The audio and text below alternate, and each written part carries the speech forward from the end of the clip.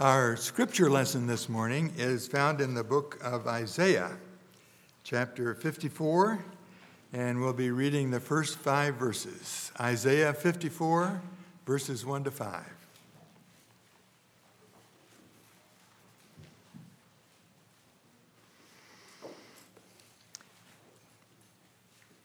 Sing, O barren one who did not bear. Break forth into singing and cry aloud, you who have not been in labor. For the children of the desolate will be more than the children of her who is married, says the Lord. Enlarge the place of your tent, and let the curtains of your habitations be stretched out.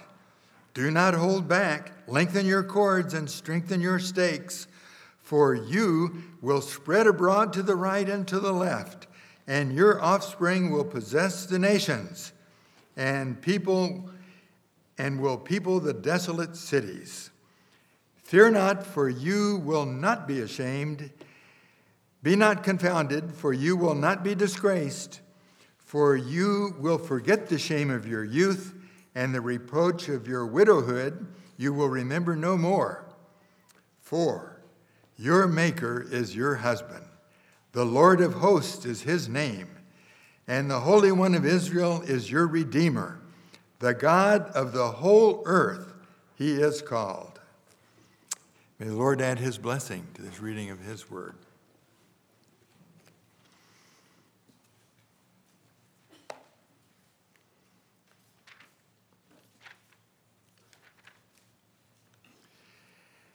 I'm going to tell you a story in a faraway land a long time ago. It starts in the town of Bethlehem. Now, Bethlehem means house of bread or house of food. But the story starts when there was no food.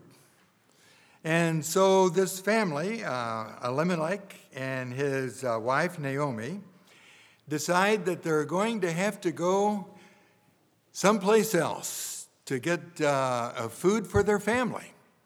And they go to the land of Moab, just across the Jordan River to the east. And there, Elimelech dies. Naomi has 2 sons, Mahlon and Chilion. And while they're there, they marry 2 young Moabite women. But within 10 years, both of the sons die. And now Naomi is left with 2 daughters-in-law and no way to earn a living. But she hears that there's now food in Bethlehem, the house of food. So she decides to go back home. And her 2 daughters-in-law start out with her.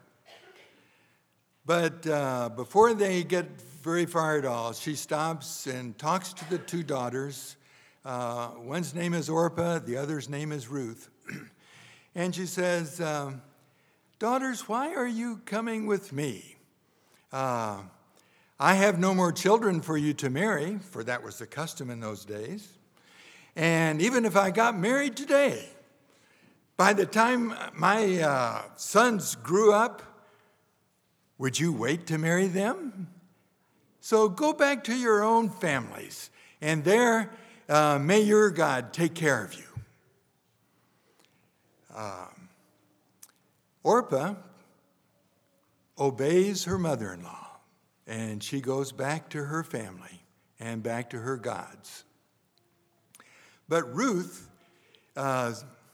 says, no, I don't want to do that. In fact, in Ruth chapter 1, verse 15, when Naomi says, see, your sister-in-law has gone back to her people and to her gods, return after your sister-in-law. But Ruth says, do not urge me to leave you or to return from following you, for where you go, I will go.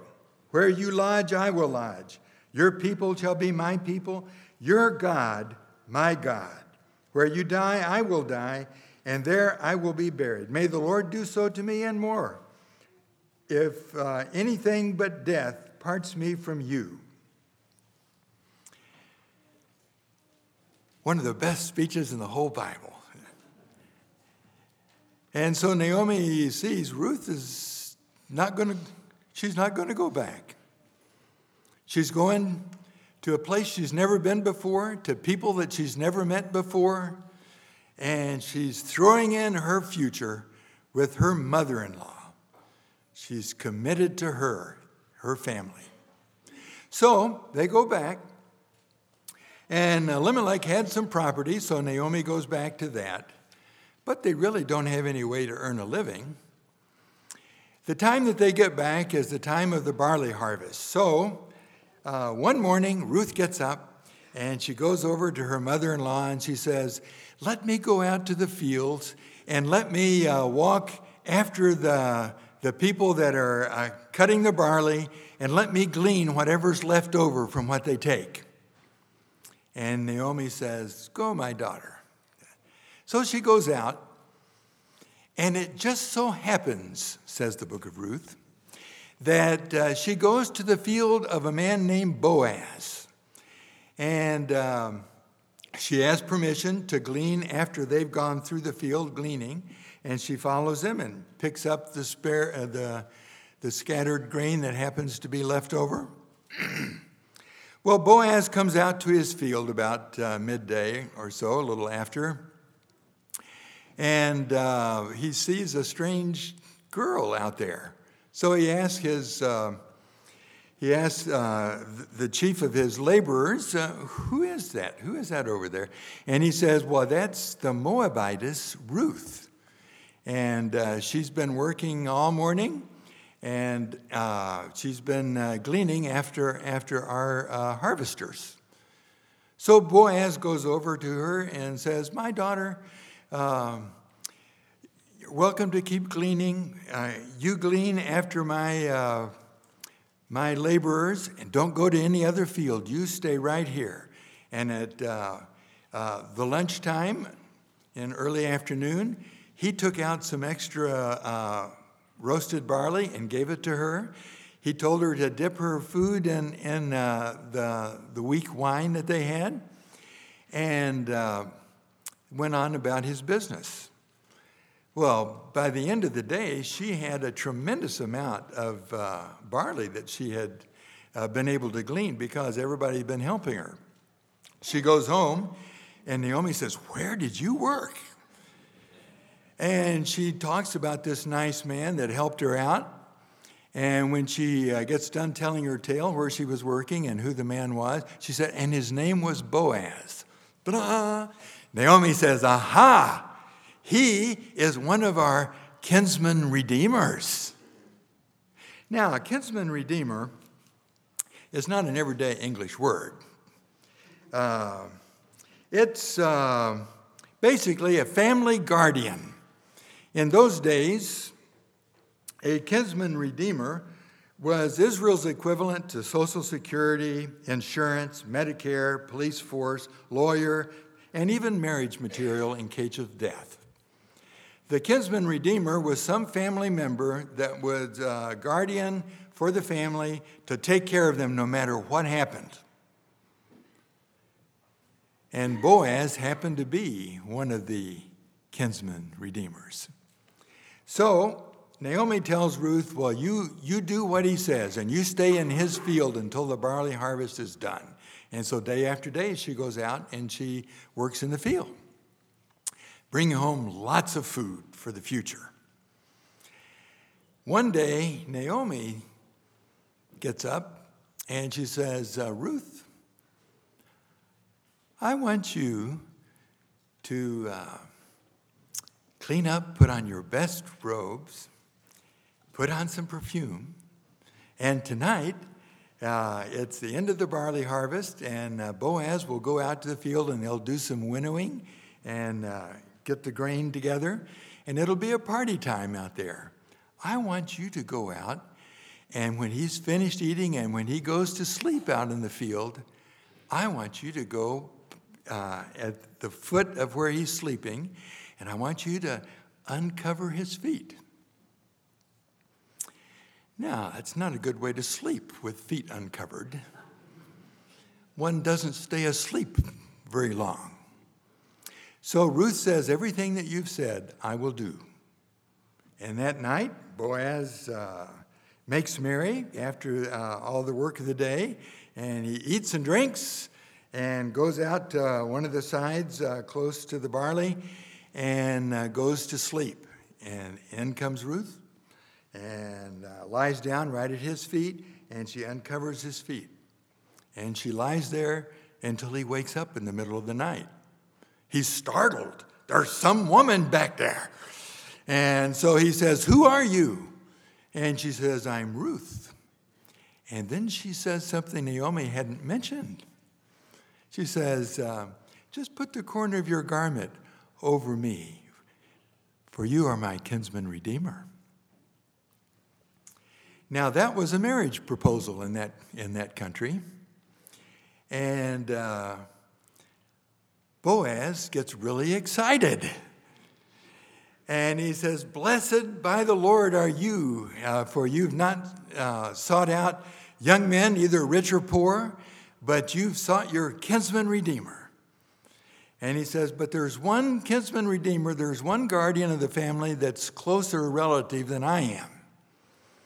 So you stay here tonight, and in the morning you go back home, and I'll go down to the town, and I'll make sure that if he's not willing to marry you, I will marry you."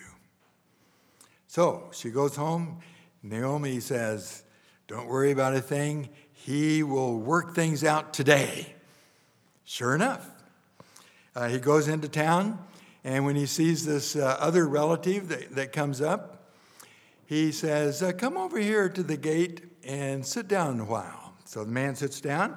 He calls 10 elders, and he says, "Sit down with us." And then he says, "Naomi is selling Elimelech's property, and you are a guardian of the family.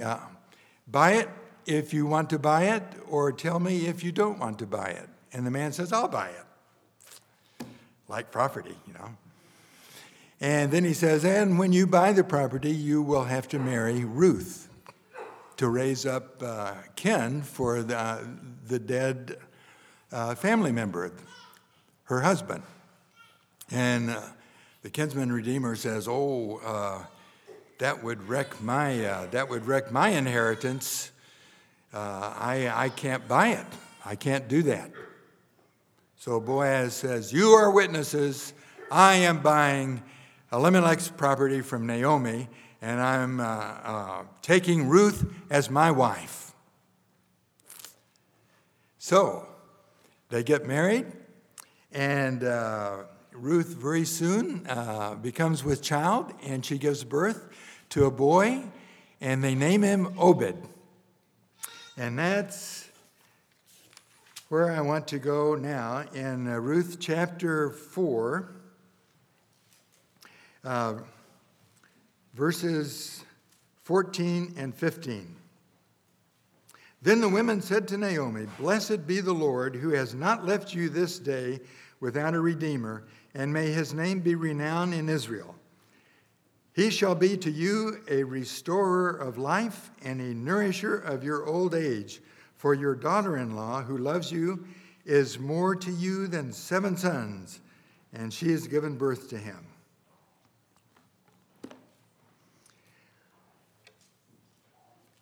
Now, I want to go back at the beginning. In this culture, names meant something. They either meant something that the person had done or was, or something that the person believed. For instance, Elimelech's name means "God is my king." Naomi's main name means delightful or pleasantness. My delight would be a good translation for Naomi in Hebrew language. And when she came back, the first day that she got to Bethlehem and the women came out, "Naomi's come home," she said, "Don't you call me Naomi, call me Mara," which means bitterness, "for the Lord's hand has been heavy on me." She's prayed for help and her husband has died. She's prayed for help and her 2 sons have died. She wanted her name to be bitter. But now the story ends with a wonderful blessing from the Lord. Ruth, who is better than 7 sons, has given birth to a little baby boy, Obed, and he is Naomi's kinsman redeemer. Now, everybody knows that Boaz is a kinsman redeemer. That's very clear through the whole story. But when you get to chapter 4 and verses 14 and 15, Obed, this little baby boy, turns out to be Naomi's redeemer. He is going to take care of her in her old age.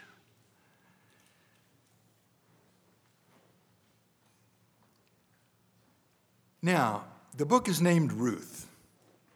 But who do you think is the main character in the story? It's God.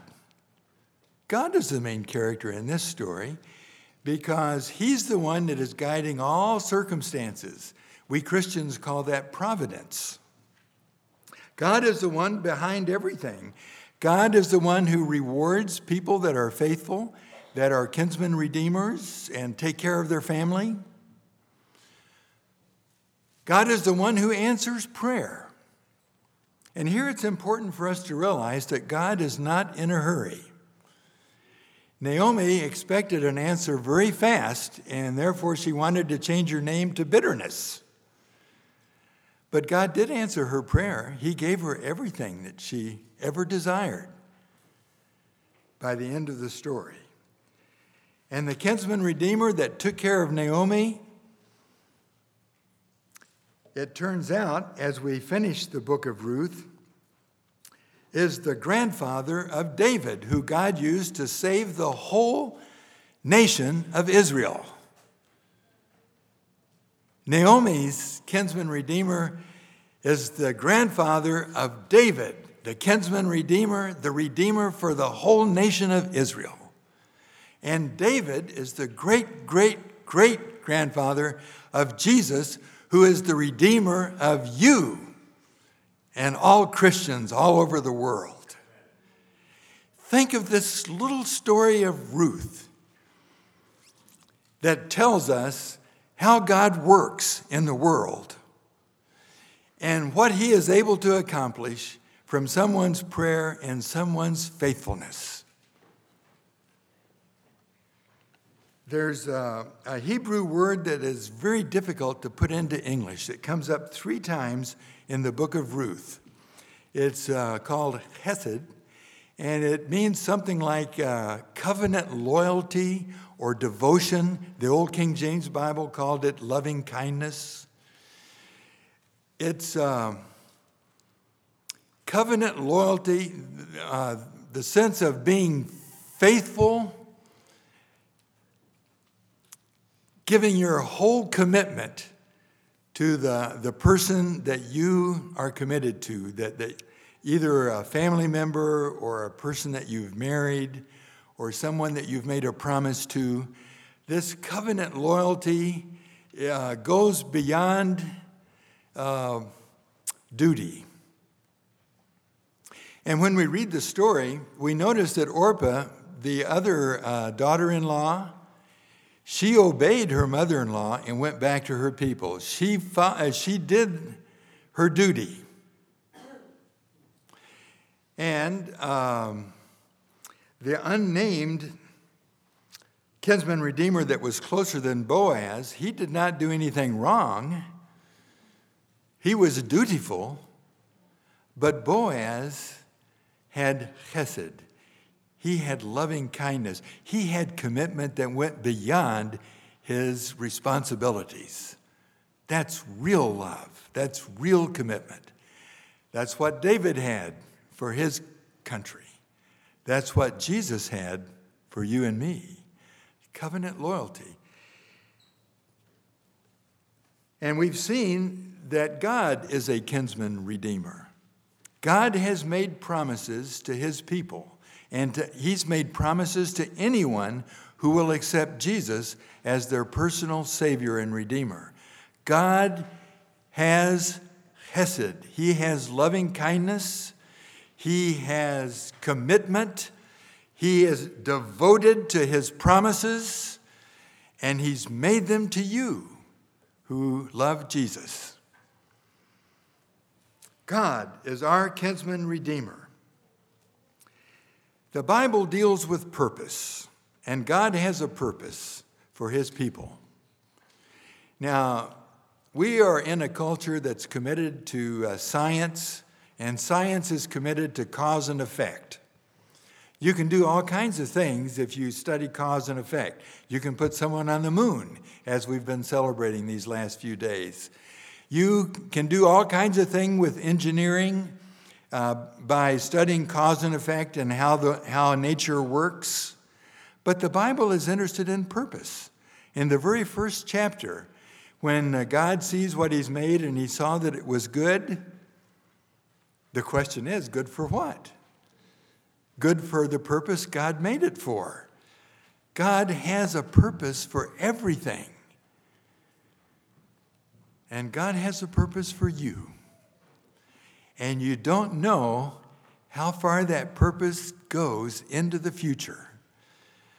What Naomi, Ruth, and Boaz did in a little community, a little farming town called Bethlehem, has had an impact over the whole world. You don't know what God's purpose is for your personal life, and you won't know until heaven. And praise the Lord for that. Praise the Lord, who is our kinsman redeemer, totally committed to us and to our good. Let's pray. Our Heavenly Father, how thankful we are for the book of Ruth that shows us how God works in the world and shows us what covenant loyalty is really like. We pray now that you will give us that kind of commitment and devotion. Love that goes beyond just duty. And we pray this in Jesus' name. Amen.